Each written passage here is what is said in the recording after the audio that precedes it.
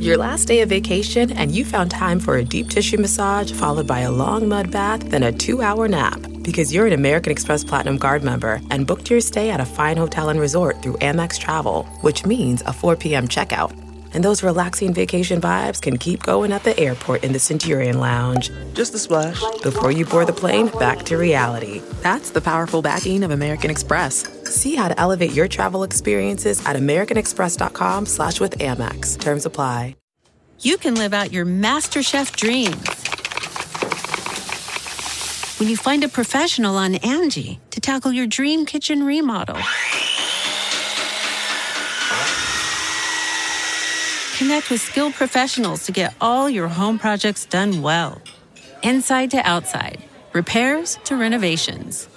Get started on the Angie app or visit Angie.com today. You can do this when you Angie that. Welcome to the Nerdist Podcast number 709, our second live podcast from San Diego Comic-Con, which was incredible. Now, the Nerdist Community Corkboard, what's happening around the globe of the internet from people like you. This looks like fun. If you like puppets and Mystery Science Theater, there's a Kickstarter for a new web series starring Trace Ballou, who was in Mystery Science Theater. So if you like that, then you will probably like Trace. He plays a crazy lab scientist managing the rats who work at the laboratory. It's called Vermin Show. So just go to Kickstarter and look up Vermin Show, and you can get it there. Also, this looks like fun. This is from a Nerdist community member called Maddie Lesage. And she says, this is an event that's already happened, but I'd argue the video could reach more listeners since it happened in Taipei. My fiance and I are living here for a year, saving money, teaching English as we plan our wedding and apply for his USA visa. He's a Kiwi. His students had an end of the school year performance, and we decided to write a play about the Beatles for them. The kids loved it and acted the shit out of it. George Harrison looks more like Austin Powers, and Ed Sullivan has pigtails. But other than that, it's pretty damn accurate. His school didn't make the title English user-friendly, so I'm not sure how this could reach a wide audience, but it's guaranteed to make the day of anyone who watches it. I am not 100% sure how you're going to find this on... I'm looking at the video right now. It's titled Beatlemania. And it was published July 19th of this year. And it's really adorable. So see if you can find that out there in the Nerdist community. And I hope you guys get to get married soon. Congratulations. Bringing English all over the world to fund your nuptials. Very fun. Very, very fun. This episode is the long-awaited Maisie Williams, Tom Hiddleston, Guillermo del Toro live podcast that we did at San Diego Comic-Con a couple of weeks back every day. When's it posting? Today. Today's the day it's posting. So here you go. Maisie is promoting Game of Thrones and also just being a generally awesome, rad person. She was so fantastic. And Tom Hiddleston and Guillermo del Toro, who will also wonderful human beings, are promoting Crimson Peak, which will be in theaters later this year. And then also Tom is in I Saw the Light, the Hank Williams biopic. So another delightful episode from fantastic human beings that you love, where you get to discover that they are, in fact, fantastic human beings, which is nice when you're a fan. So here's the Nerdist Podcast number 709, live podcast number 2 with Maisie Williams, Tom Hiddleston, and Guillermo del Toro. Katie Levine, start the official music. Cue the applause. Now entering Nerdist.com.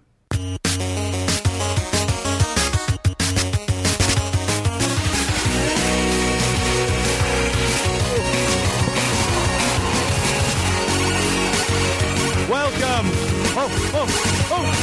Take your seats. Welcome to the Nerdist Podcast Live. Show number 2 at San Diego Comic-Con. It's nice to see all of you. I feel like we're commentators on your stand-up set. Yeah. Terry Cobb's around the corner. Tag team. People at home don't know that I'm pacing manically because if I stop, I might fall over. This is what he's like at the studio back home. Yeah. No, I'm just I caught a huge second wind after the show literally it takes so little to get me wired. That's just a decaf Americano, and I can feel I'm like my heart's beating. The idea of coffee just gets you jittery. It really does, yeah. But I'll sit down now. What an incredible day! How's your guys' day been so far? Are you good? Did you see some of the panels? Did you get in to see some of the panels? See any of the panels Chris moderated? No, I didn't. Yeah. It's going to be a light yes because of Hall H. It's hard to get into. This is very exciting. These two shows, we realized today, this is our 5th year of doing podcasts at San Diego Comic-Con. The first one was in 2011 with Matt Smith and Karen Gillan and Will Wheaton. And then we did a second show with the Riff Tracks guys. Yeah. And Kevin Pereira. And Kevin, yeah. Remember, we also gave out burritos. Yeah, Matt and Karen, as part of a thing, Matt and Karen gave out burritos to people. I mean, it's so, like, Matt had just taken over at that point. So the podcast has survived 2.5 doctors. That's like 800 years. It's more than that, And if actually. you look under your seats right now, you each have a Matt Smith. There he goes. You get a Matt Smith, and you get a Matt Smith. Yeah, that's what. Oh, hello. That was terrible. Who's that? I tried. That was Chris Hardwick doing a poor impersonation. It's going to be a very... You know what I realize is that all of the guests for both these live podcasts, completely international panels tonight. International panel. That's your synth band. And we're gonna... International panel. What are you doing? That's a synth band that I just Multiple joined. hemispheres. Are you guys ready? All right, guys. Oh, they are we're ready. going to get right into this because we... It's a great show, Chris. Really great show. It's packed with goodness for you. You will not be disappointed You get a that great you've chosen show. to spend your Saturday night with us. As let's just get them out here right on stage. Guillermo del Toro and Tom Hiddleston.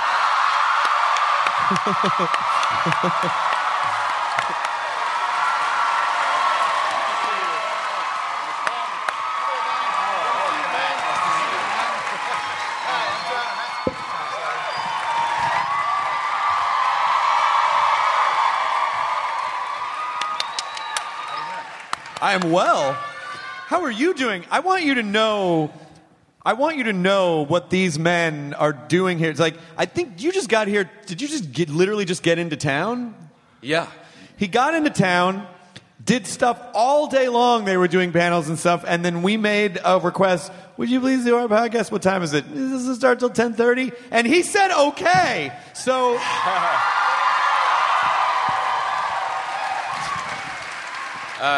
It's very nice to be here. Thank you very much for the warm welcome. Yes, of course. It's very exciting because when you were on the podcast before, we were just in a conference room, basically, That's right, just sitting on a couch. And now we have 1,000 people to keep us company. Yes, and they were very... I can't see you, but you all look great. Hey, ease up. Guillermo, we did the legendary panel today and showed amazing footage of Crimson Peak, and I was telling. I mean, it's such.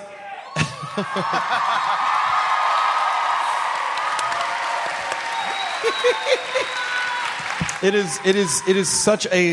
is such a lush tapestry of a ghost story, from what I can tell, and seeing it up on the screen in Hall H was. Had you seen anything that at all from it? Yes, I actually have, but it is one of the most beautiful films I've ever seen. Certainly, the most beautiful film I've ever been in. It is so extraordinarily, intricately created. And it's all come from the imagination of this man. Yes. Viva Mexico! Guillermo, by the way, was on his very best behavior today and was aware that... And so you didn't drop F-bombs at all. Fuck. Yes.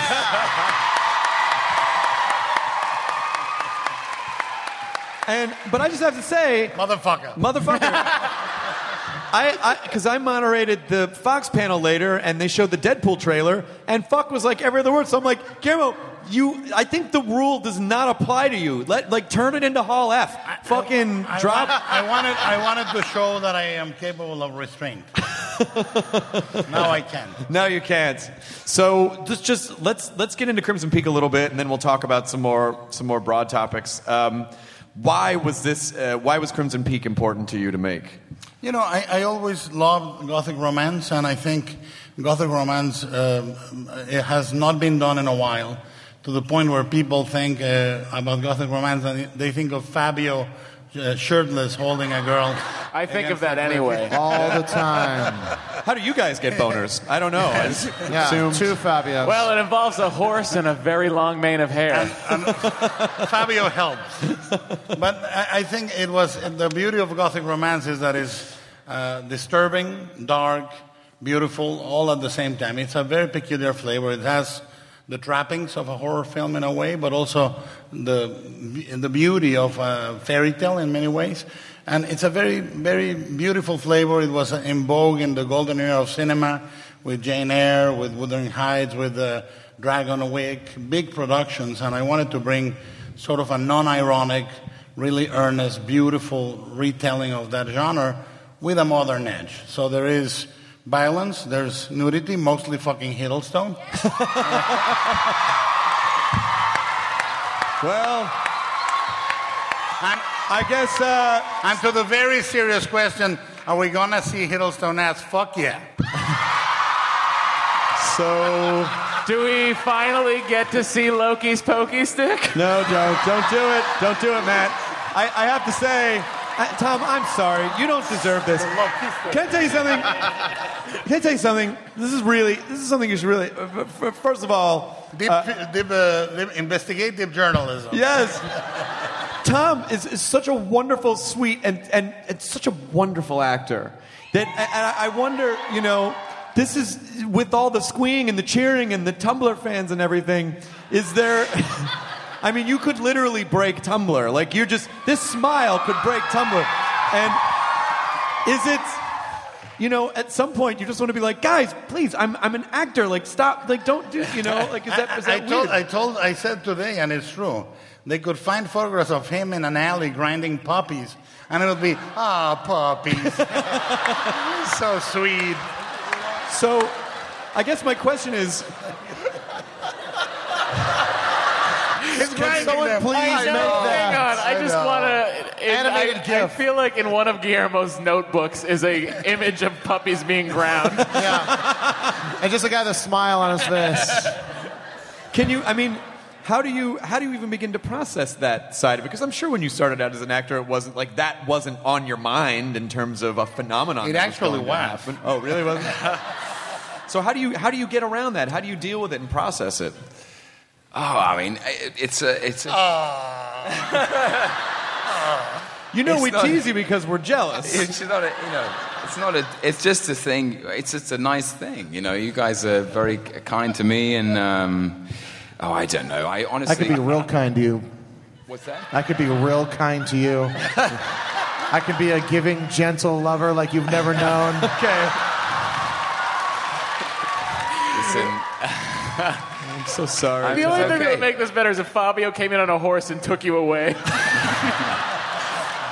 So poor Tom was like, I just got off a fucking plane today for this. No, it's all good, man. Yeah. But yeah, how does it affect? How do you push that out of the way and just focus on the work? Just simply that. I mean, I have to. That's my job. My job is to play every role that I accept as truthfully as I can, and make sure that it's a part of the world of the film that I'm making. I guess I just follow my own heart. And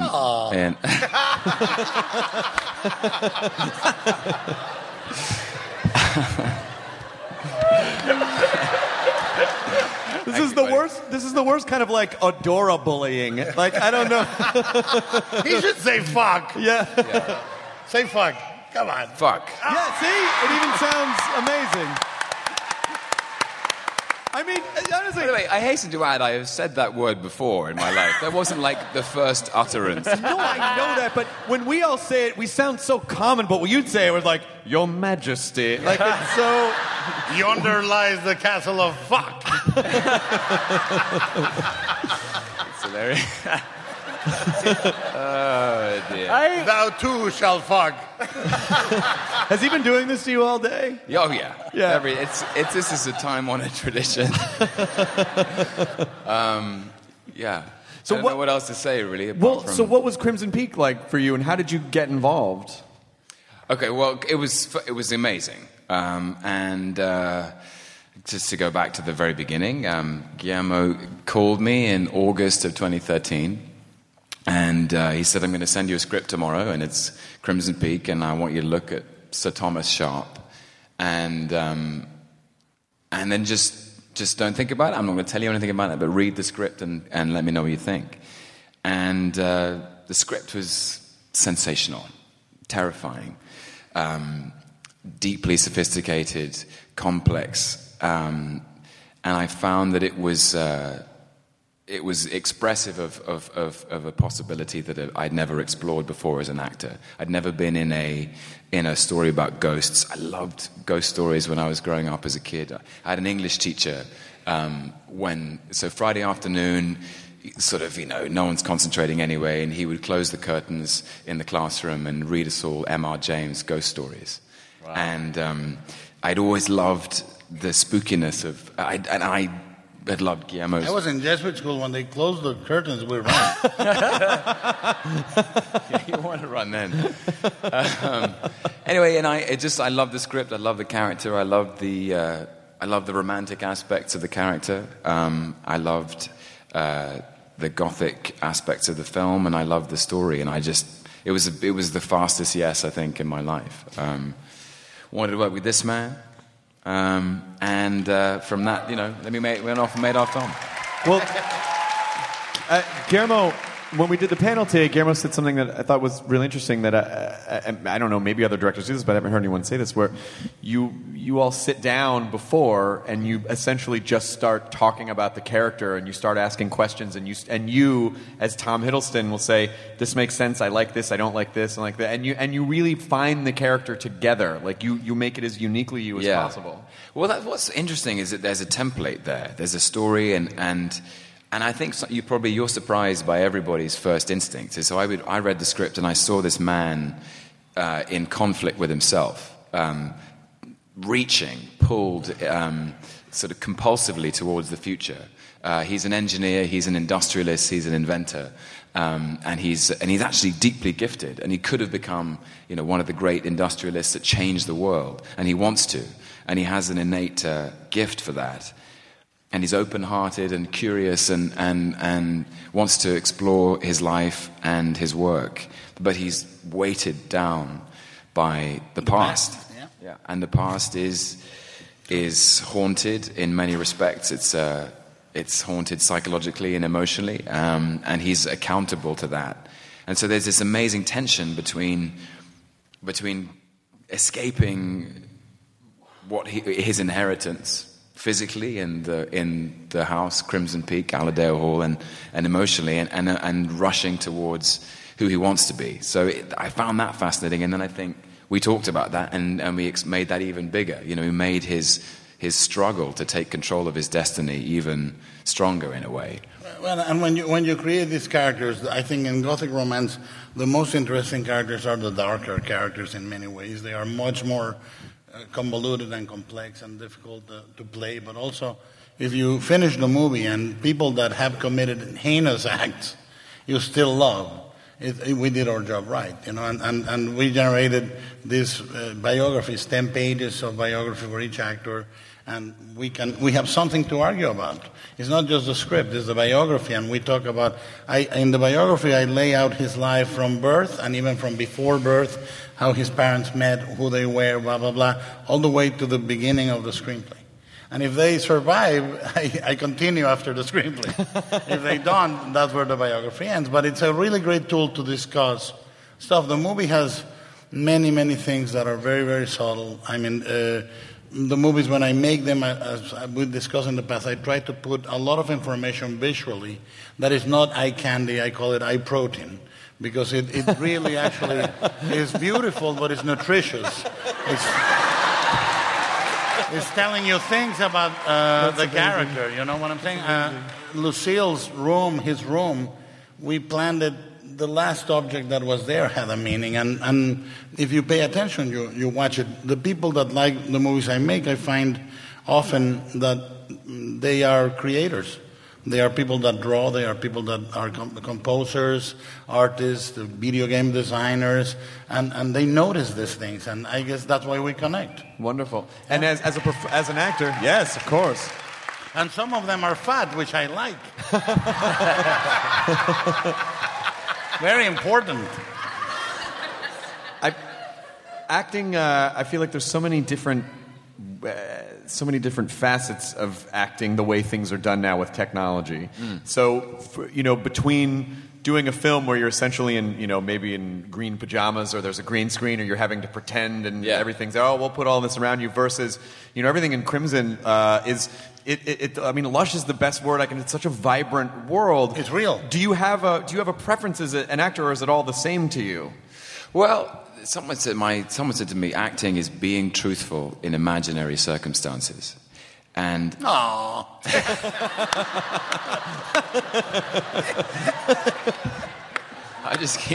I keep saying stuff, and Guillermo can keep saying, okay. Anyway, so in this particular circumstance, there was a lot less to have to imagine. And that was very liberating, is sometimes you find yourself as an actor in a place, and you're there. And you don't have to do any work supplying the context with your imagination. Something like in the Thor films, quite often there is nothing there. There is just a green screen. I'm having to imagine the physical world. I'm having to imagine whatever monster I'm reacting to, or whatever, doing Avengers. Any scenes I had with Iron Man or with the Hulk, there is no Iron Man, there is no Hulk, there's just me in the green screen. So I'm imagining that. Whereas with Crimson, it was all there. Everything was there. There was nothing I had to imagine, which is very liberating in another way, because you just have to show up and be present. And we even created one of the things I insisted was I wanted practical makeup effects. Again, I mean, I'm a lover of that thing. Thank you. And one of the things we devised is, I said, I want the translucency of the ghosts to be done, but I don't want to do 2 passes. I don't want to do a motion control. We came up with ways of doing it, and the ghosts are gorgeous, but they were there. It was Doug Jones, and he was playing a couple of Jones is awesome. Jones, yeah. And, I think, and Javier, who played Mama, the guy that played Mama, they were both there. They're the skinniest motherfuckers I've ever seen. If I've ever looked fat, and I've always looked fat, that was the day I looked the fattest. But they were there for the actors to react, and everything was physical there. And that's because they're mostly eating eye protein. It is. They are on that diet, and the liquid and eye protein. But the beauty of that is I think that when you're a director or an actor and you build a set, you are informed by that in a different way. You are. And I think it's worth preserving. I said, half jokingly, I wanted Crimson to feel like a handmade film. I wanted people to love the craftsmanship. We imported lace from 1800s for the wardrobe. We made sure that the stitching of the clothes was the right way. Is anyone going to say in the review the stitching was amazing? No. But I think you feel it. As an audience, you go, somebody worked really hard for this. Definitely, I think audiences, and I think it does appear in the reviews, because people do subconsciously, they absorb and appreciate authenticity, and they know when they see it, and they know when you're lying. Yeah. Especially on a big screen, they can tell when you're lying, they can tell when you half-assed it, and so... what happens is that authority and that authenticity is, every decision is infected by it. And so what happens is that all adds up to something that gives the impression of that people really cared about what they were doing.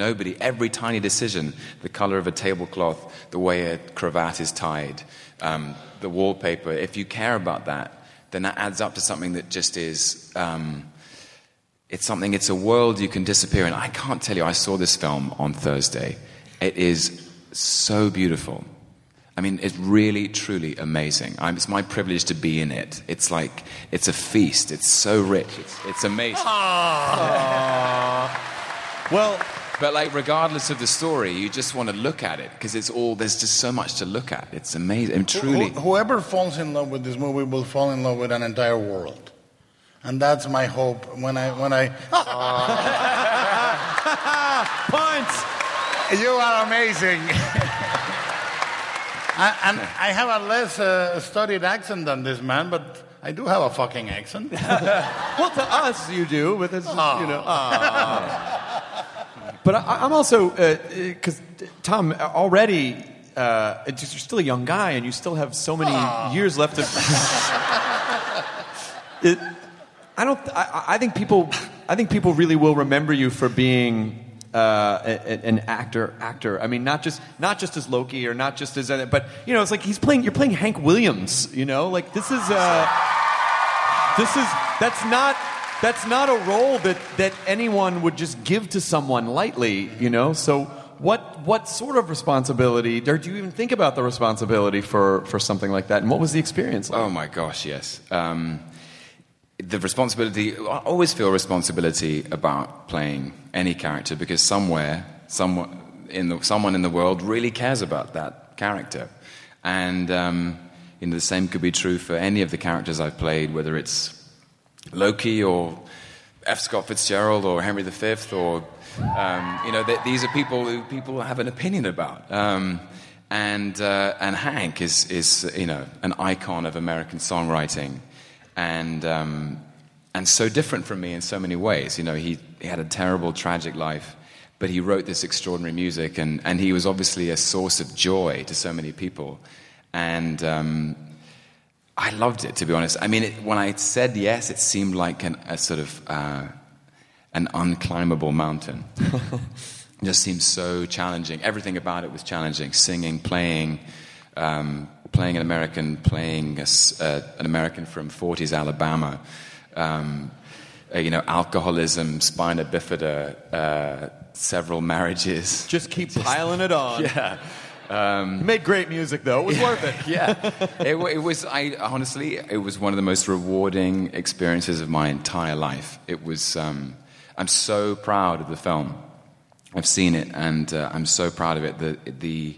I think it contains a mixture of, I think you see what it cost him to live his life. You see how much, in a way, his schedule as a performer and the pressure on him to keep generating material and performing live with his own personal issues, it really, cost him. It cost him his life. He died at 29.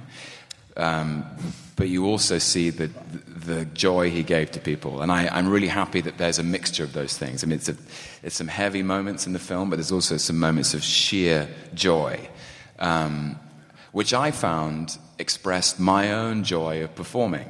And there's something I just have always loved it, standing on a stage and giving people a good time. And thank you. Dance! Gosh darn. Good Lord's willing, the creek don't rise. I'll be there soon. So good. Now, this thing that you've learned, it's almost like it's almost like when you figure out how to do a card trick or something. It's like you just have the skill. Like that guy's in your head now. I feel weirdly related to him. I mean, I lived in his skin for about 4 months, and so it's like he's always kind of there, Yeah, right You there. should just show up at bars in the South and play fucking Hank Williams songs on like open mic nights. Yeah. That would be awesome. And freak everybody out. Yeah. Maybe I will. Yeah. No, so I really love that aspect of like. Does anyone have a guitar? They're all back in He LA. has a ton. Yeah, that's got like 30, but they're all lefties. So I don't know.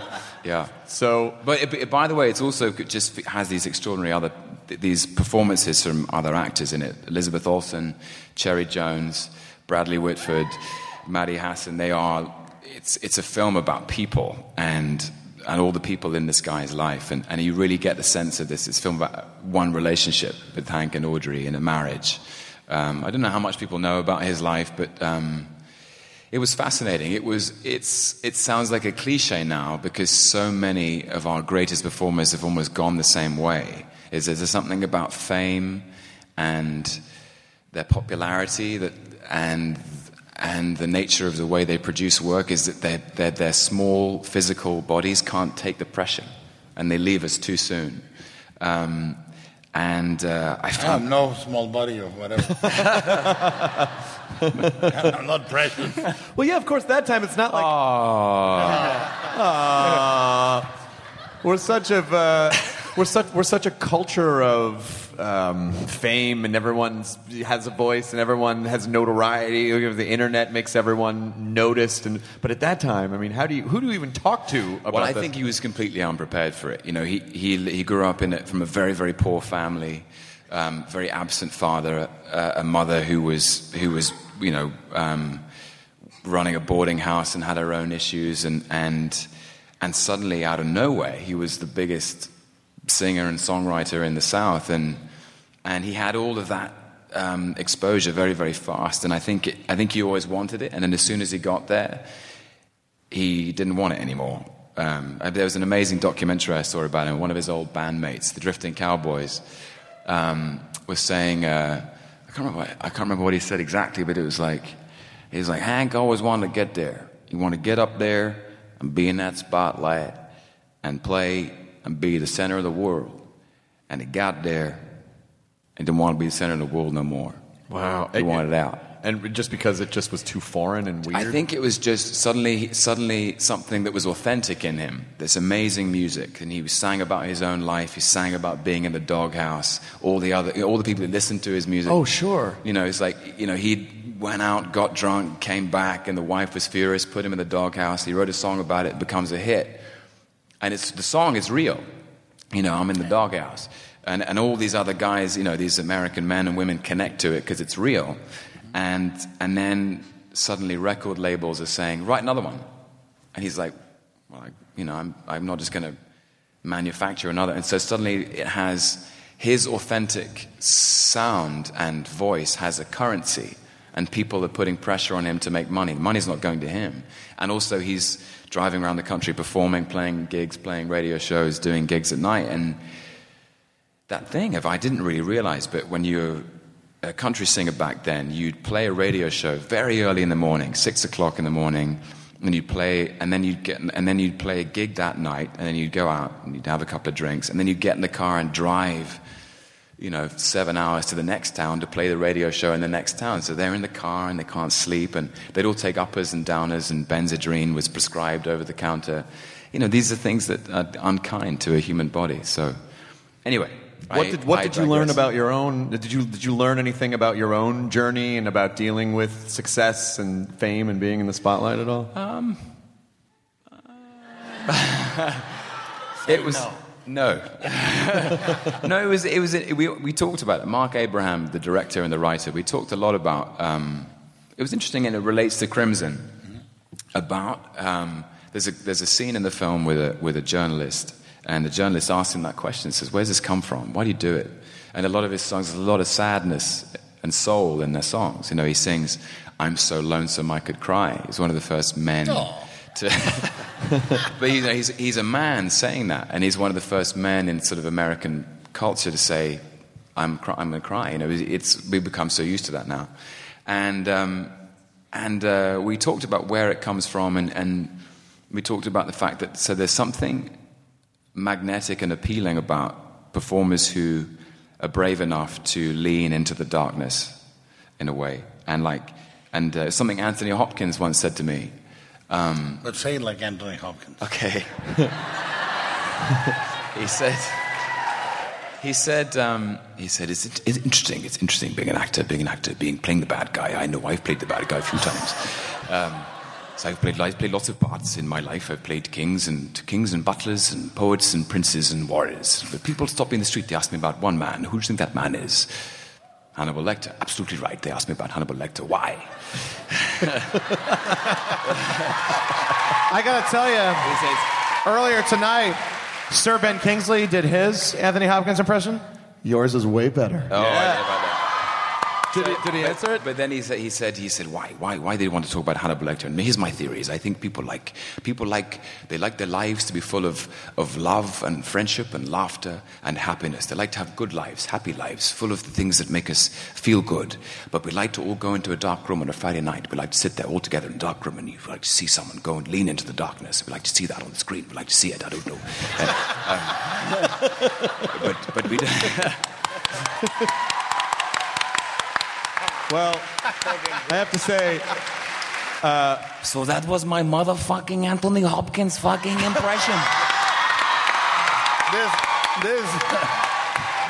By the way, when people ask how is it working with him and Crimson, these were our lunches. Yeah. I mean, he can imitate most anybody. yeah, there's videos of you like just doing strings of characters. Yeah, it's out there. fantastic. Yeah. It was anecdote after anecdote. Do Guillermo. He just did. All right. I have fucking come all of this way to Comic-Con. Well, we've kept you out here for about as long as we can because I know you guys have one more thing you have to go to. You don't own these people. They have lives. No. You fucking own us. Oh wow. Oh my God. I've never felt so much power in my What life. are you talking about? I've never felt so much power in my life. I climbed a fucking staircase. You know what that means for me? I know. You're gonna send me back and climb it down? I gotta rest. Are you going to fucking send me down the fucking staircase again?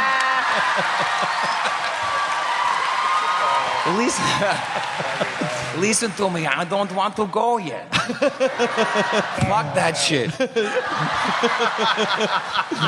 Stimpy. Another fucking I question, do motherfucker. sound like fucking Stimpy. You've done like Ren, a little bit like Ren. I mean, I am like the bumblebee man in The Simpsons. Sí, me gusta. I know. As we're shouting this out, I think would you mind just that you have been so embraced by Tumblr adores you. Would you just once say hello to Tumblr back? Just say hi, Tumblr. Hi, Tumblr. Yeah, there you go. And now Tumblr is pregnant. That's how that works. But this has been so wonderful, and Tom, thank you so much for coming. I know what a grueling schedule you had today, and Guillermo as well. I would like to announce that we announced at the panel today that Allerdale Hall is actually going to be part of Universal Horror Nights this year, that you'll be able to walk through it. So I'm very excited about that. But I hope You can guys... visit it live at Universal. Yeah. I'll be there the first day if you want to hang out. Guillermo will be there. But I'm so excited to see the movie, and I'm so excited to see Hank Williams and everything else you do. You've always been so kind and generous with your time, Tom. Thank you so much. sir. Huge hand for Guillermo del Toro. Tom Hiddleston.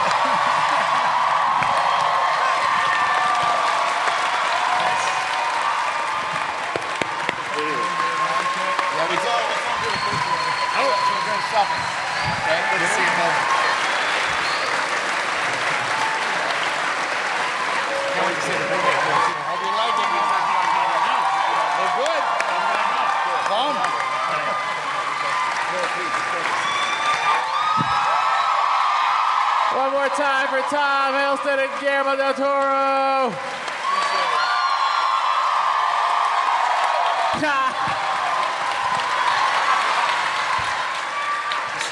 One more curtain call.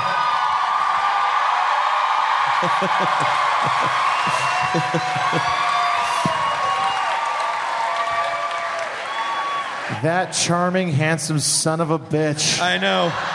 Tom what Hiddleston about is Tom? cool, too. He was cool.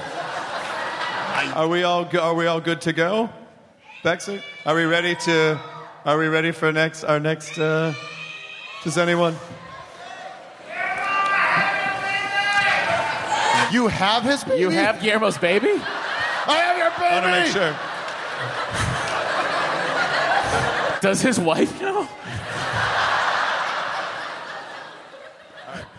They gotta fire that babysitter. Yeah, I know, right? What an amazing guy. That's nice guys. Guillermo, Good guys. what I love about Guillermo is he's like, his brain doesn't shut off ever. And the ahs crack me up every time. Yeah. And in my head, I'm like, oh, if I was doing this to Chris, he'd be like, shut the fuck up, Matt. Yeah, I would. Like by the fifth time, I'd be like, Matt, please, Yeah. Katie, edit that out. Too real. Yeah. I think they're actually chatting back there. Oh, are you ready? Can I introduce you? Okay, I'm so excited. Ladies and gentlemen, please welcome to the stage, Maisie Williams!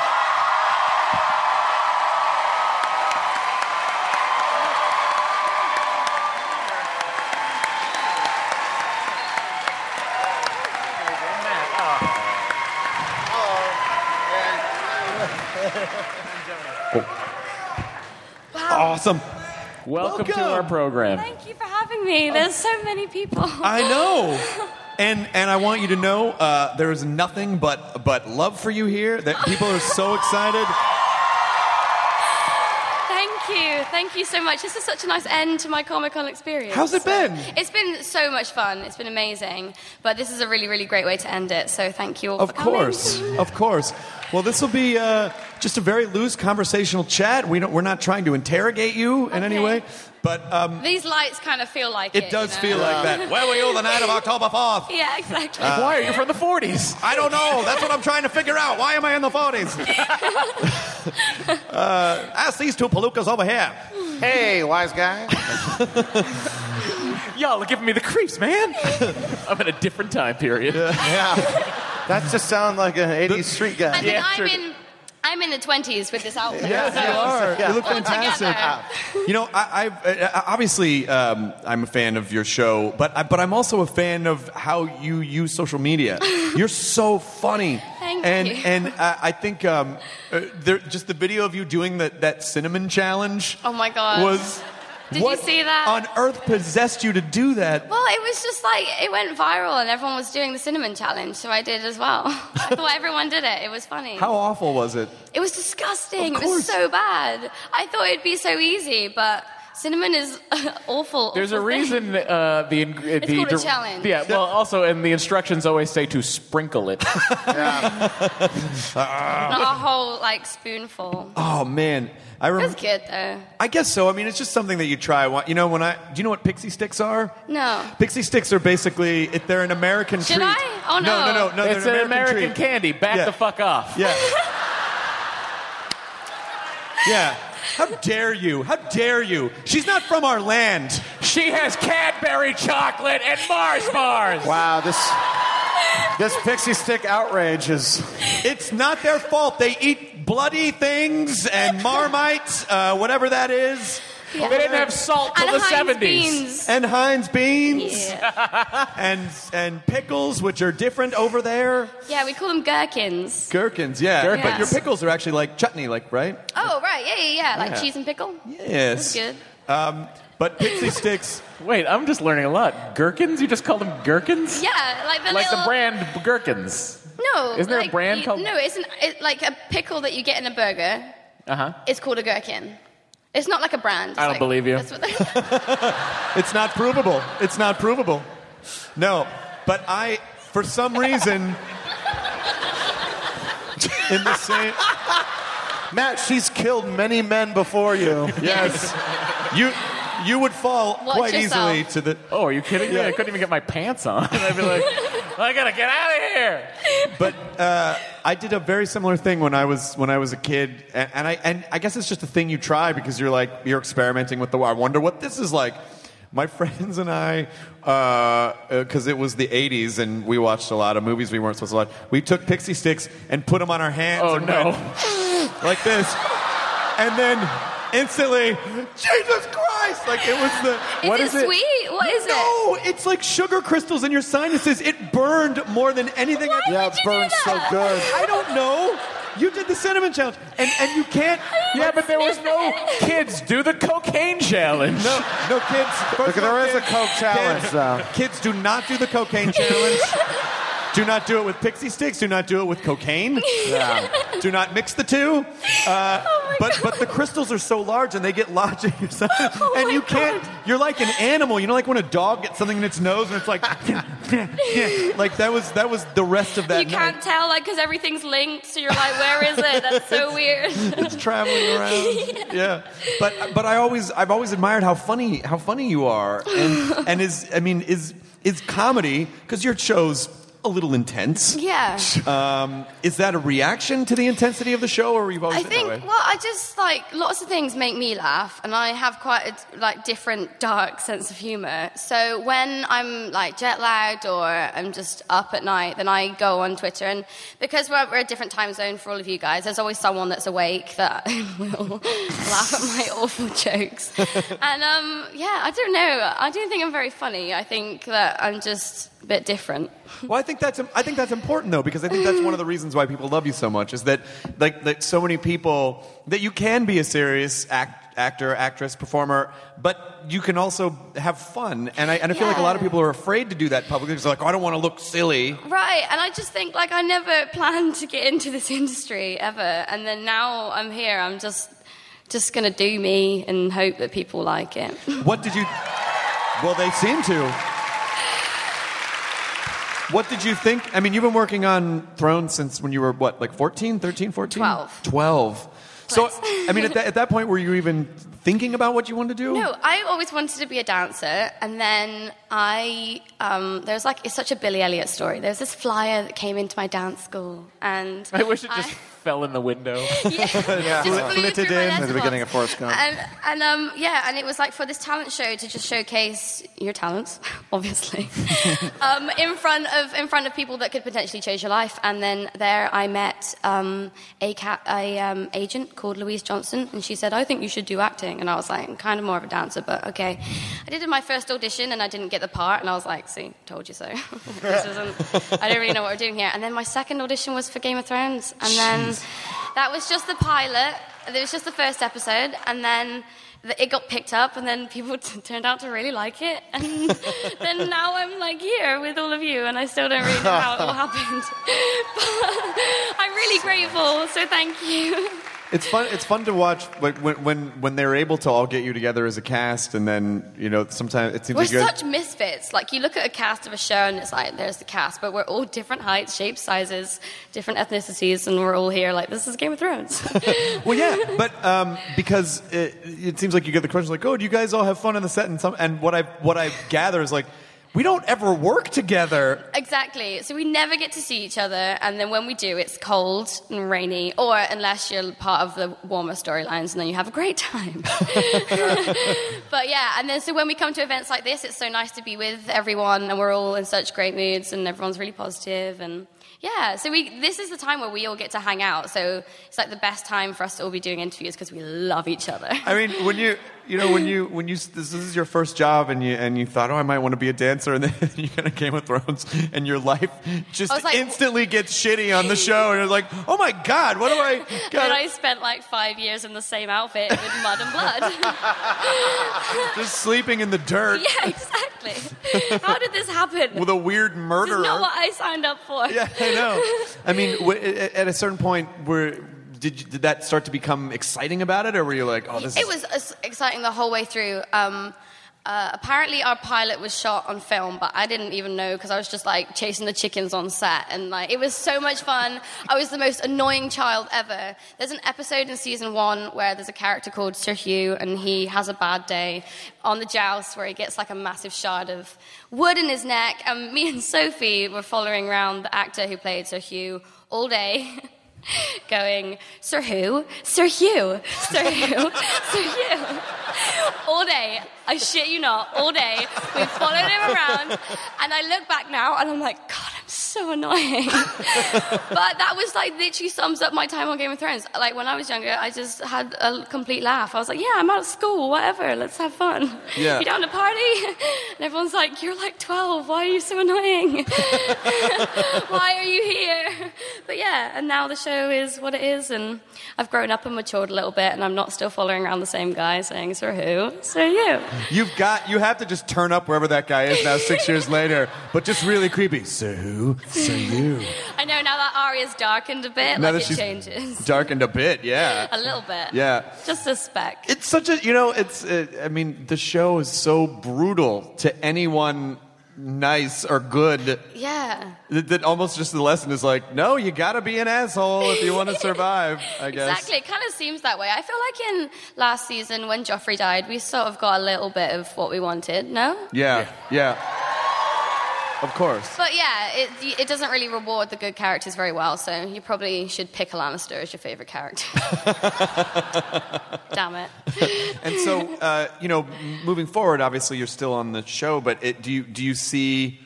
What do you want to do? Like, what do you see as you have your whole life ahead of you? It's an exciting... You could do anything. Like, I know. I have no plan, but I've never really had a plan, and it's gone all right so far. And I feel like anyone who has a plan is just lying. They don't really have a plan. No one knows what they want to do in life. And I think that's the best way to live. Yeah. Like, Yeah. And I mean, I want to do stage stuff. I want to dance at some point because that was what I set out to do. And then I want to do movies. There's lots of characters I want to play. There's lots of people I want to work with. But I don't have a plan. And people are like, what's the role that you want to play? And I'm like, I have ideas of characters that I like, but I don't have a real plan. But that's okay. I'm not worried about that. Do you? Oh man, you have the perfect. Oh man, I wish I was 18. Because I just feel the crushing weight of time every single day. Like, I got to cram it all in, or it's all over in the blink of an eye. And you're just like, the time is endless. Like, yeah, it's so. I just get so jealous. It's also refreshing to meet an 18-year-old who's aware that they don't know what the fuck they're gonna do. It's so great. And all my friends are like, you've got it all figured out. And I'm like, I actually don't. I don't have it all figured out. I don't know what I'm going to do when the show ends, but hey. Maybe I'll buy some gherkins for burgers. But that's the. But I feel like that's what most people feel like inside. I think you're right. I think that's what most people feel like. All this. I mean, even the people that you think like have it all figured out inside. I think if you have a plan and it doesn't go to plan, then you're just disappointed. Right. So just don't have a plan, and then everything's a bonus. That's how I'm gonna live, anyways. Put that on a shirt. You should put that on a shirt. Just your People face. Are like all the time when you're doing interviews, like, what's your 5-year plan? And I'm like, I don't know. I'm sorry. Well, no, because a lot of, particularly when you see young actors, younger, even when they were like 12 or 13, and they're so hyper-articulate, and it's so much like, this was a very important role. This was a very important role for me, and it's portraying this character embodying. And they're like, how do you know what the fuck you're talking about? Exactly. I think, I feel like I've matured a lot on this show and matured like a lot quicker than I would have if I didn't act and stuff. And coming on things like this, like speaking publicly and stuff, it's something that I was never very good at. But the publicist for the show, Mara, who's actually here, has just done so well with the kids on the show and given us enough limelight to, for the characters that we play iconic roles on the show, and we deserve to be able to celebrate that. But she also didn't do too much too young, so we weren't too overwhelmed, and she's got it right. I mean, last year was my first Comic-Con, and I remember the years before thinking, I want to go to Comic-Con, like, I'm sure people would want to meet Aria, and I was just never but I wasn't ready, and I totally wasn't ready, and we're lucky enough to have someone who's kind of got our backs in that sense and is making sure that we're always comfortable and not overwhelmed in this whole process. That's great. I mean, because it's so, because it's crazy. It's totally crazy. This industry is so wild, and I don't know who designed my dress. I'm sorry. But I like the 20s. It, so why does it matter? And I think, just little things like that in this industry, it's nice to have someone who's got your back. Well, I just think, and not that you asked me or give a shit what I think, but as... Hey, Chris, what do you think? Shut up, man. As sort of the elder statesman here, because I've been around for a while and I've been working for a long time, and the people that I've seen emerge from the position that you're in now, it's important to them. Their work is important, but it's not everything. Right, and I think people keep saying, like, don't change, never change. And I'm like, I understand that, but, like, I'm not going to be the same as I was when I was 12 forever. Like, no one is. Well, you can be. Look at us. Right. But then it's this, like, pressure and, like, at this, like, time in your life where your body's totally changing and you're trying to figure out, like, who you are and stuff. And then doing that in the limelight is also really, really difficult. Especially with social media. I mean, I hope. I know people love you and I know most people are nice to you, but obviously they're assholes on the internet. And so, I hope that... It keeps you grounded, though. Whenever you're like, oh, this is amazing, someone's like, you look ugly. And then you're like, okay, fair enough. Okay, bringing it back to reality. Nothing. This isn't a fairy tale. As long as that's as far as it goes, and I hope, because I know the internet can be cruel, and I know people can be cruel, especially to women and especially to young women, and because it's populated by sexually frustrated trolls whose mothers didn't love them. Sorry about that, everybody. And so they don't know how to speak respectfully to women. And I apologize on behalf of the whole that internet. for everyone. So now we're good. Problem solved. Problem solved. We did it. You're welcome. Chris, why'd you wait till now? I don't know. I could have done this ages ago. Everything would have been fine. But I just hope that, I really hope that people like yourself and people of your generation, and especially young women, don't take that shit to heart, because that's not I'm really very who humanity pro-internet. is. I think the internet and technology is a really, really wonderful thing. And of course, there are people that use it wrongly, and that you're always going to get that in absolutely everything. Like, there's people that can't drive, but they're still driving, and they're still coming into my lane. But, that's life. And, I kind of look at the internet and technology like that. Yeah. Dude. Some people shouldn't, but they still do. Well, it's just that, people do really make it their world, and it's because it's addictive, and it's escapism, and it People feel like they know you. Of course. Which is understandable, because I watch shows and then I see someone at an award show and I'm like, oh, hi, and I'm like, you don't know me. And so I totally get it. I understand it completely. But I think, just the littlest comments that you think, oh, she'll never see that. We read these and it does hurt and it is upsetting, and you just got to, we're all real people, and we all cry and we all laugh, and that's the way that it is. And people pretend that in this industry, you've got to have a thick skin, and I still haven't built that up, and I don't mind. Things get me down and whatever, but, I'm learning. Yeah. Yeah, see these people. Thank you. It's so nice. You're certainly more well-adjusted than Guillermo del Toro.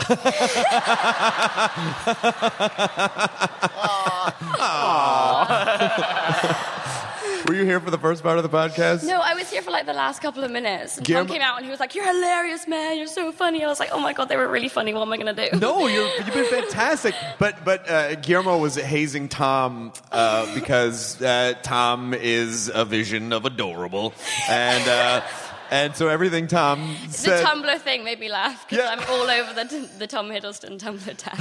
I'm all over it. So when he said hi Tumblr, I was like, I'm going to see that later, and I can't wait. I hope someone was filming that so it can be a GIF. Yes. It'll Please. be a... Yeah, the people. Someone will get it. Even though we tell people not to film stuff, someone had it. I'm sure someone had it. Oh my gosh! Oh, this is so wonderful that you're signing to someone in the audience. I don't know if we've had that before. Hi, thank you so much. Thank you. I love you too. But now they're signing everything we say. Everything we say. Also, this is not part of the presentation. I am being held hostage. I need you to please get the authorities.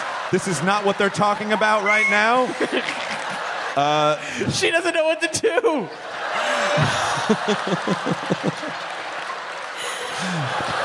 They said I couldn't see my family again unless I did everything. Too legit. Too legit to quit. Too legit. Too legit to quit. She's doing it. I've always wanted to know what this was. Stop. Hammer time. This is amazing. Thank you so much. Honestly, thank you so much. We're honored to have you here. It's melting my brain. What is happening? I know, it's so great. Is this your last day at Comedy? Do you have to do anything tomorrow? I leave tomorrow, but we want to go and ride some jet skis. You're going to ride jet skis? We can do that. You can do that here. Well, we were eating some seafood at this restaurant. I forgot the word. Yeah, that's what we call them. In America, we call them restaurants. Yeah. Oh, in England, they call them eaty-loos. Eaty-loos. Why is that so funny? Because they call a toilet the loo. I know. So you're like, Eaty-loo. We're going to go to the eaty-loo. Right. The English are so efficient, they shit while eating. This just went south really fast. No, but I was at a restaurant and I saw some people riding jet skis, and I said, I don't know if that's their own jet skis, but we're going to find them and we're going to ride them. I mean, I know this must sound so. We take the weather for granted here, but to you, this is a wonderland. I know. I was just at an EW party and it's outside, and I was like, won't it rain? No, it won't. We're in California. I want that to be a gift. So every day I check the weather, it's just Maisie going, will it rain? No, it won't. Will you do me a favor? Will you please do will you please do that, and I'll take a picture of it, and then it can become a meme? Like, yeah, I got it. Perfect. Will it rain? No, it won't. No. It's California. That's so true of all of California because we're in a terrible drought. Yeah. Oh, this is perfect. I'm sorry. This is perfect. It's okay. I know. It's okay. Everyone else in California comes out like, will it rain? No. won't. It's California. I feel so bad. No, don't worry about it. It's It's fine. hilarious. Tom Selleck just got in trouble for stealing water on his ranch. Yeah. He was stealing water in another county from a fire hydrant. You know, for fires. You know what? The Selleck's mustache made him do it. Yeah. Robin Masters made him do it. That's so strange because it rains every day in the UK. What's the opposite of a drought? The UK. The UK. There we go. And that's where I live. You live in a moist, damp climate. Do you ever see yourself living somewhere else? I love New York. That is my favorite place in the States, I think. Yeah. But I did spend a lot of time in Louisiana, and the food was amazing. Yeah. I had a crawfish boil. Yeah. They just like throw them And in. you have to. It looks like an animal Yeah. when you're eating it. Yeah. Yes. They kind of That's are. cool. Yeah. But everything's like packaged these Yeah, days. yeah, and of it was, course. like, So quite you cool see to- it, yeah. Yeah. Yeah, Yeah, it that does. was that. It does sort of feel like you're just. It's like a lot of effort, so you end up not eating as much, but you're like really want to eat loads, but it's so long to like Yeah, whereas I'm just burning calories eating. I might as well keep going. keep going forever. Must burn like 200 peeling that guy off right there. One for each of the legs. So what happens when you go back? But when you going back home? I'm leaving tomorrow, Okay. and I start shooting Game of Thrones on the 16th. Oh wow. I mean, It's going to be a really, really cool year. So listen, I haven't got the scripts yet, but I had like some meetings for like costume and stuff, and like the little snippets that I've heard for the new season. I'm excited. Of course. Did the names Jon and Snow show up in that first script you read? Hang on, let me just ask her to do the weather. Will it snow? Matt. This is California. Not No. gonna snow. Not gonna snow. Not gonna snow. No. She doesn't have the scripts yet. She really doesn't know. how to put this, but He Jon did. Snow's dead. Doesn't mean he's I gone. know, and I felt like this was going so well, and now you all hate me. Well, you didn't do it. It's not your fault. No, it's not my fault. But there's so many other characters that are really exciting. And so, gonna have a great year that we don't need Jon Snow. So just That be was excited. the perfect Vogue. for this. That was the perfect Vogue. I mean, I was talking to Chandler Riggs about this today, being on Walking Dead, about how it's actually, I was talking to him today. It didn't happen. I didn't see it. You will. We shot some stuff. We shot some stuff for the Talking Dead summer special that's coming up. So I talked to Chandler today, and just realizing, and like in Chandler's case, a significant amount of your life has been like not just at your acting career. A significant amount of your life has been in this show, like 30% of your life. Yeah, I mean, even when like we're not working and stuff in the UK, this is when it really sets in. Is when we come to the States, because in the UK we're a lot more reserved anyway. So when people recognise you, they like just look at you, stare at you.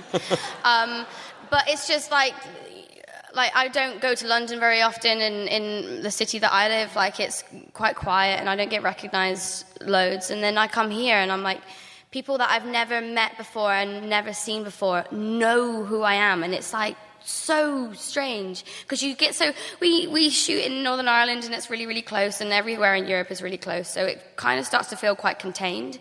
And then all of a sudden you come here, and it's like there's so many people that are obsessed with the show, and it's like, how did this happen?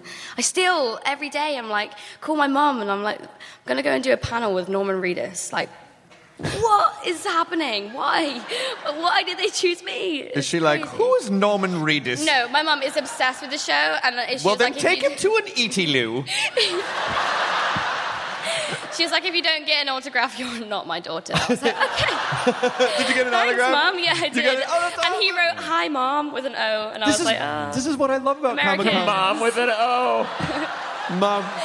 We call it Mum, and everyone's like, oh, you say Mum. And I'm like, no, it's just Mum, not Mum. Just Mum. Mom. Mom. But then, of course, that changes when a lot of the British actors come over and take our Southern roles. We gotta keep these in America. They're just systematically getting us back for Bridget Jones. Robin Hood, Prince of Thieves. Yeah. I feel like the big shows that you have here where people speak in English or British accents is like Downton and Game of Thrones. Any others? Doctor Who? Doctor Who. Okay, Yeah. there we go. But like in the UK, all of our adverts, all of our shows, everything is like you're just surrounded by an American accent all the time. Oh, wow. So when they're like, all the British We guys, did it! Suck on that, King George. What? So when they're always like, oh, the British people keep coming over and stealing all of our roles and doing American accents, but then whenever American actors come over and do English accents, we're like... Oh, it probably sounds to you a lot like when Liam Like, Neeson because tries to we're do an only American surrounded- accent. Yeah, a little bit. You just stop trying. Do you do one? Do you have a good American accent? I'm not going to do it. Oh, okay. But you can watch my new movie, The Devil in the Deep Blue Sea, which will be out next year. Excellent. And you can hear my Louisiana accent. Oh, that's fantastic. And also, Cajun, to be precise. the amount of cheer that swept Hall H a couple of days ago when you appear in the Doctor Who Series 9 trailer. You have to know how epic that is. People like freak out when you cross fandoms, so I was like kind of ready for it. They were like, we need to get you on the panel, but because I was here with Game of Thrones, I couldn't mess up their schedule or anything. But I'm really excited for you guys to see it. It's a cool role. That's so It's a exciting. Really cool role. I mean, you're just hitting all the. Are you just sort of pointing at something? Going, I could do that. Maybe I could go on that one. That's Yeah. what it's mean. I don't have a plan. I just. You just flip kind of, around. and it seems to be working out quite well. Just like this. That's what you do with the This is how I get through life. Excuse me, coming through. Wide elbows, coming through. I have an issue. I'm actually called Elbows in the family because I eat like this. And my siblings are like, oh, I guess I'm next to Elbows again. I'm like, thanks. Thanks a bunch. Yeah, you are. Get out of the way. Whenever we come to this Edie Lou, she's always elbowing me. Oh, that's It's a never good going to point. get old, is it? I want to see what she does when you say Edie Lou. There's no way. Like, you gotta spell it out. I think. Edie Lou. It doesn't mean anything. Edie Lou. You're doing something different every time. I don't think she knows what she's doing.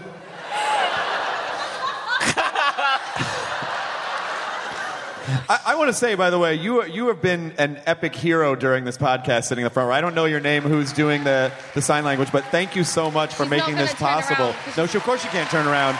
But thank you for making this possible for our hearing impaired fans to be here and experience this. It's very important, and we appreciate it. Accessible for all. Accessible for all, yes. So I understand that you are moving on to one more thing after this, and this was the half hour we had you with. This flew by. Was that half an hour? Can you believe it? You can stay if you want. I just don't want to trap you here. I'll stay all night. What? You can stay. No, I'm joking. There's other people there. Can we go to the party now? Yeah. Oh, but honestly, when we.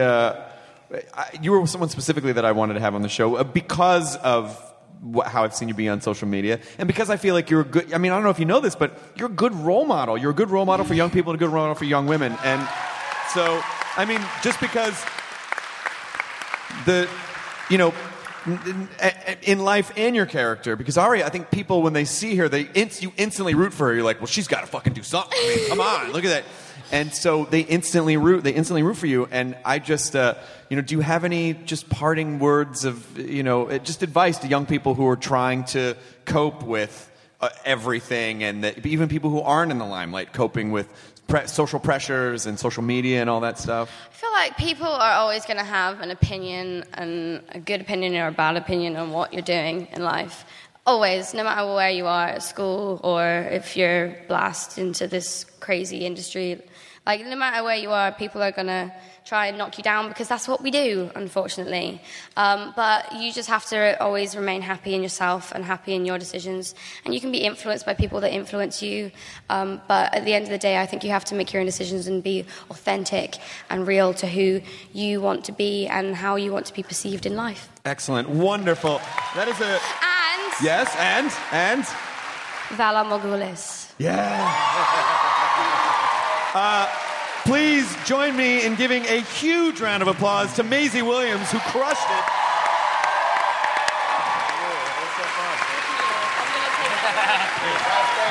Thank you so much. Great job. Do you mind if we just take a quick little...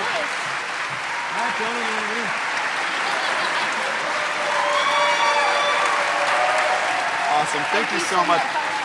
You were so wonderful. Safe travels. Thank you. Maisie Williams!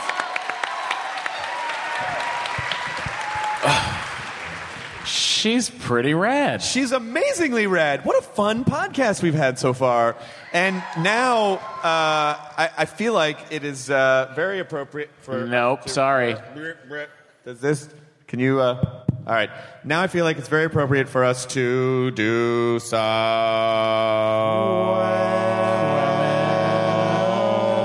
Domino's take. Oh, you found it.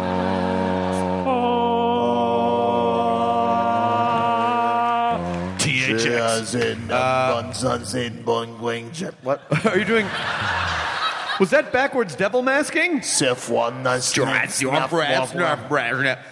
mine, my friend Fred Tatasciore, who's an amazing voiceover artist. We've been friends since college.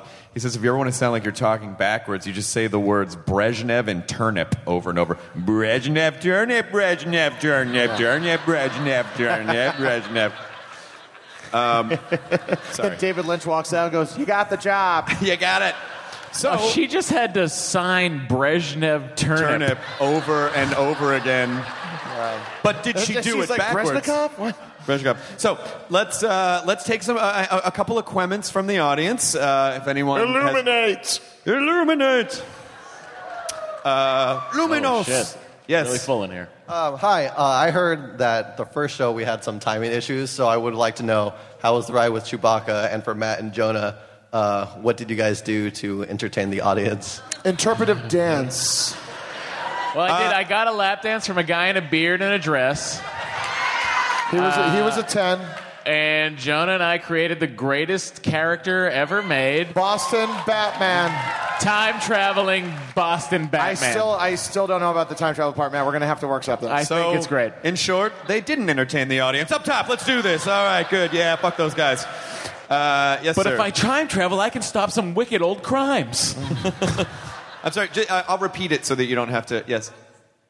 Well, here's my face. Oh. Sure. Oh, he's asking for his son. Of course. I think we have to be careful not to turn this into a selfie storm. You are the only selfie we will grant. You are asking for your son, and this is what a dad does, and so I can't. Selfie storm 2015. Okay, here we go. Do we get it? Thank you very much. First of all, you did it together. You know what, Chris? You know I what? have the same Star Labs shirt, which I love. By the way, Star Labs, the fucking easiest place to break into in the world. It's like the cutting edge technology. It's a fucking particle accelerator. They don't know how to lock the goddamn door. Chris, they don't build locks. They build particle accelerators. Snark walks in, and Iris, and everyone's like, the general, I knew I'd find you here. Yeah, because the fucking door is wide open. It's like, put a fucking padlock on Star Labs, for Christ's sake. Yes, sir. Hello, Chris. First of all, Matt, go Sox. And yeah, they won and today. Frazier. I love Frazier, too. But I wanted to say, first of all, thank you for having Maisie Williams. She is awesome, and I love Game of Thrones, and I love what she does for not only women, because it's great to have good, strong female characters. It makes better TV. It really does. And for someone who has a 9-year-old sister who looks like, hey, fuck you. Let him go. I was going to say someone with a 9-year-old sister who looks like Maisie and has a mind of Littlefinger. It's really helpful to have. All right, maybe you were right, man. Yeah, my question was really, really for all y'all, how is it that you're able to kind of sustain this whole roller coaster of basically doing all this, going to SDCC and all this, and having the show and being able to, you have like 5,000 jobs. I just don't think about everything at once, which I think is actually good advice for life in general. Because if you try to think about, it's sort of like, you know, I've been having the same problem with The Wire, right? Which I still haven't watched The Wire, and fucking shut up. Hey, Chris, same here. Neither have I. Okay, so here's the thing. Here's the reason why I haven't watched The Wire, and I feel like this is a good lesson for life.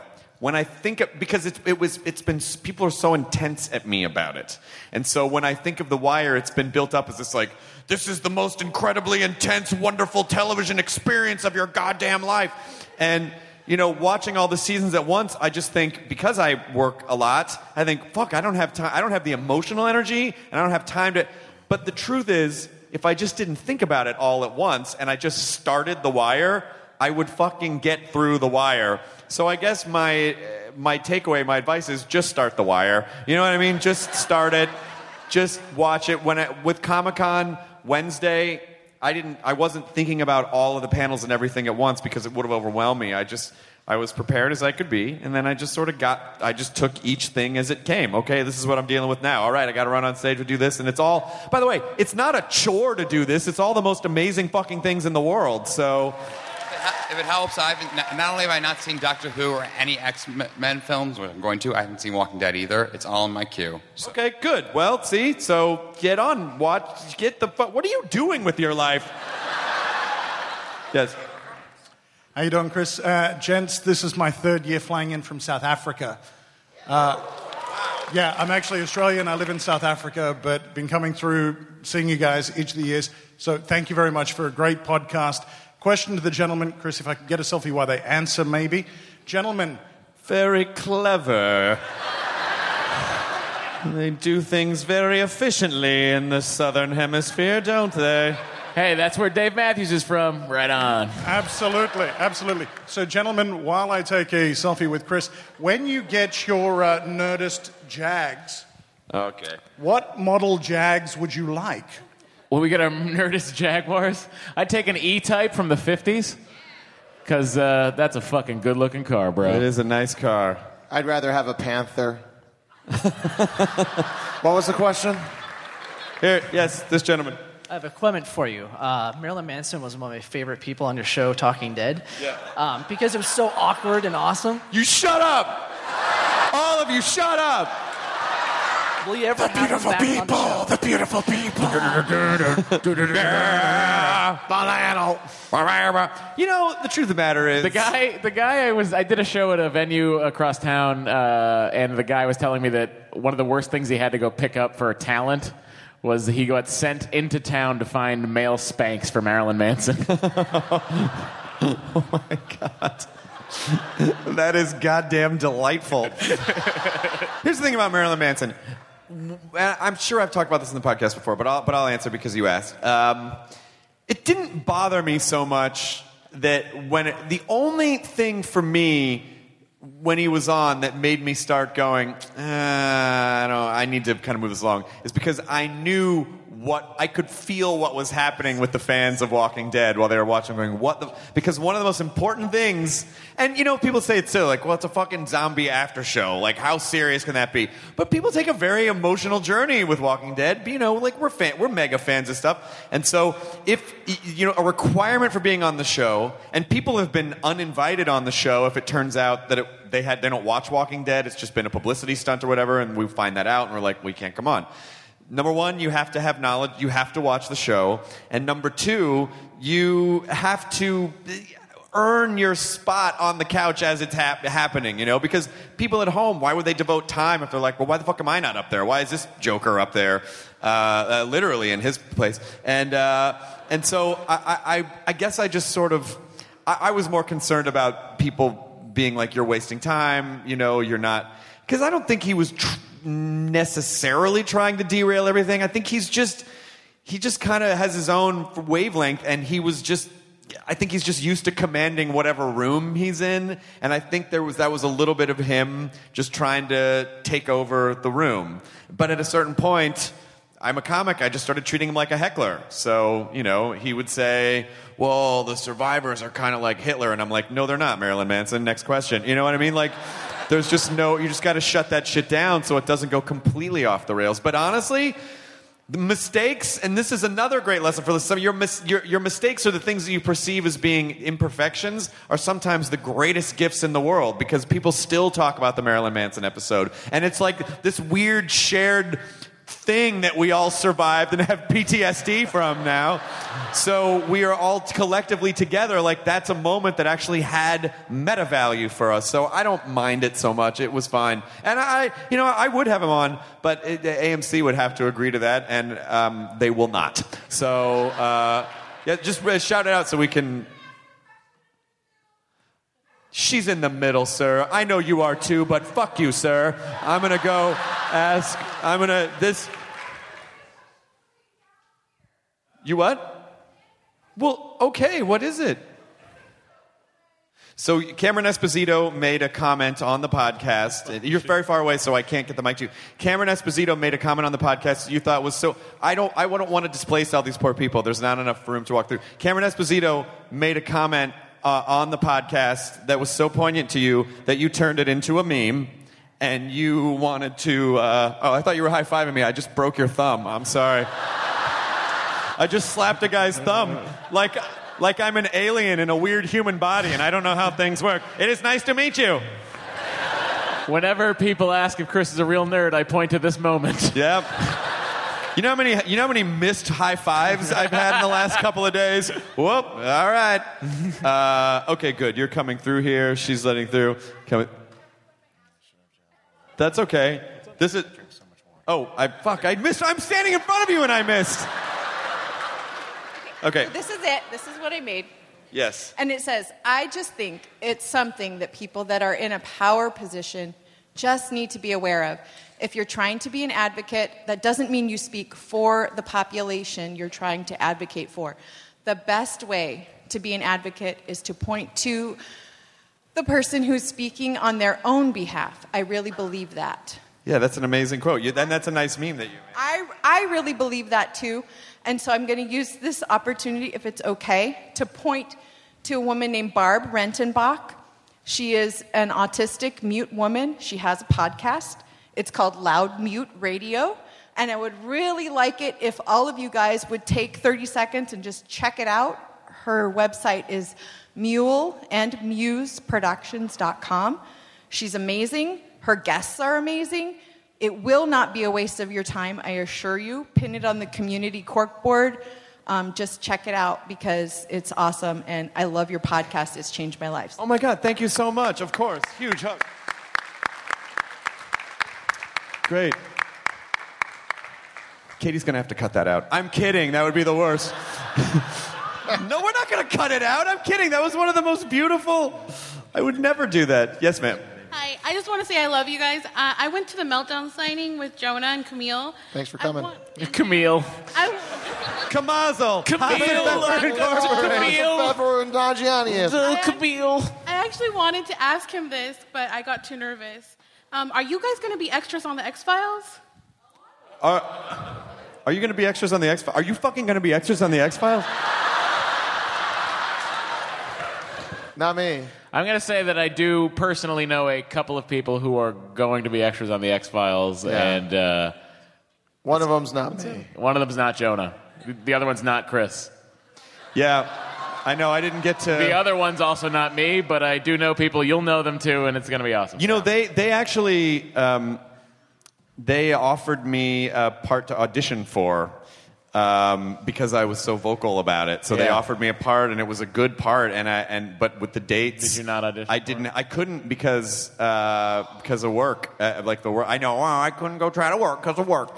I wouldn't have gotten anyway because I'm not a great auditioner. Do you guys? Do you have questions that you would want to ask? You don't have to, but if you do, I'm happy to answer.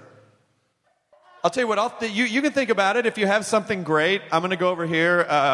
Nerdist man whose penis was immortalized on the Jimmy Fallon show. You still have the costume. It looks amazing. What is your question? Well, I'm turning 30 next month, and so happy birthday! Yeah. And so, if I didn't get this chance to tell you, my dad would kill me. Apparently, your family and my family are like related, not in blood, but It turns out my dad nailed your mom.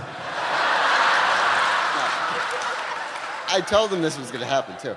No, but apparently your cousin Paul Hardwick was my dad's best friend in San Mateo. Oh, Paulie. They had a different... Appleblom is their last name, so they have a different... Yeah, my cousin Paulie. That's fucking crazy. It's my dad's sister Nancy. Here's how this came about, though. Stick with me real quick. Stick with me real quick. After you said...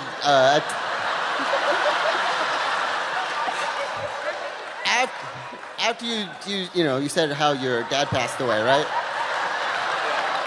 My dad heard about you and your dad doing the podcast, and so we kind of bonded listening to that podcast. He's telling the most beautiful story right now, and you're watching these lunkheads fall asleep on each other. No, so I told my dad, we saw the end of The Talking Dead because his baseball game was on, and I couldn't interrupt that, so... And so he heard you say that, and then he's like, what's the last name? I'm like, Hardwick. And he's like, he pulls out his yearbook, and he's like, see? And then I was like, oh, well, then let's listen to this podcast. And then we listened to you and your dad talking, and we bonded over it, which was kind of weird, because me and my dad we bond, but not, not in that way. And so he told me that I should tell you this, and then, yeah. I feel like, wall. We just hit a wall. Well, that's it. What's your dad's name? Jay Wheeler. Jay Wheeler. Hello from the Hardwicks and the Applebloms. I guess that's really amazing that he knows family. So thank you so much. I had all this time I've been seeing this thing. I had no idea we had a family connection. Oh, okay. There's a lot, but I don't want to take up the time. Tell me every little thing. My sister used to watch Singled Out, and she was obsessed with it. Oh, yeah. Oh, my God. That's like a golden ticket. But I remembered you when I was a little kid going, that guy's kind of funny. And then to see you and doing your thing now, I'm just like, this is really weird how our families have somehow come full circle. It has. Well, let's hug it out. Thank you so much. Yes, I'll maybe take one more question. Have you ever lost a bowling game to anybody?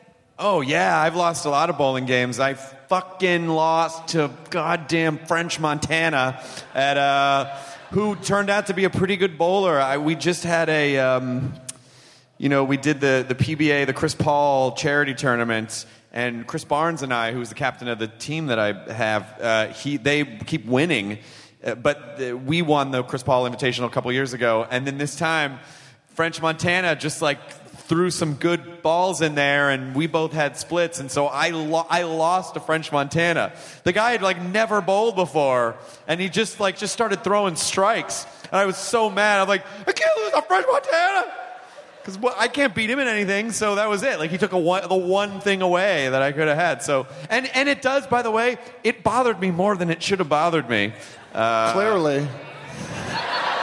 Am I wearing an X-Men belt buckle? Yes, I'm wearing an X-Men belt buckle. It's funny because I shot a thing with the Fantastic Forecast earlier, and I forgot, and so I went to scratch. We're like, is that a fucking X-Men belt buckle? I'm like, no, it's a railroad belt. I work on a railroad. I was very flustered. Yes, you. I'll take you because we skipped you before. Yes.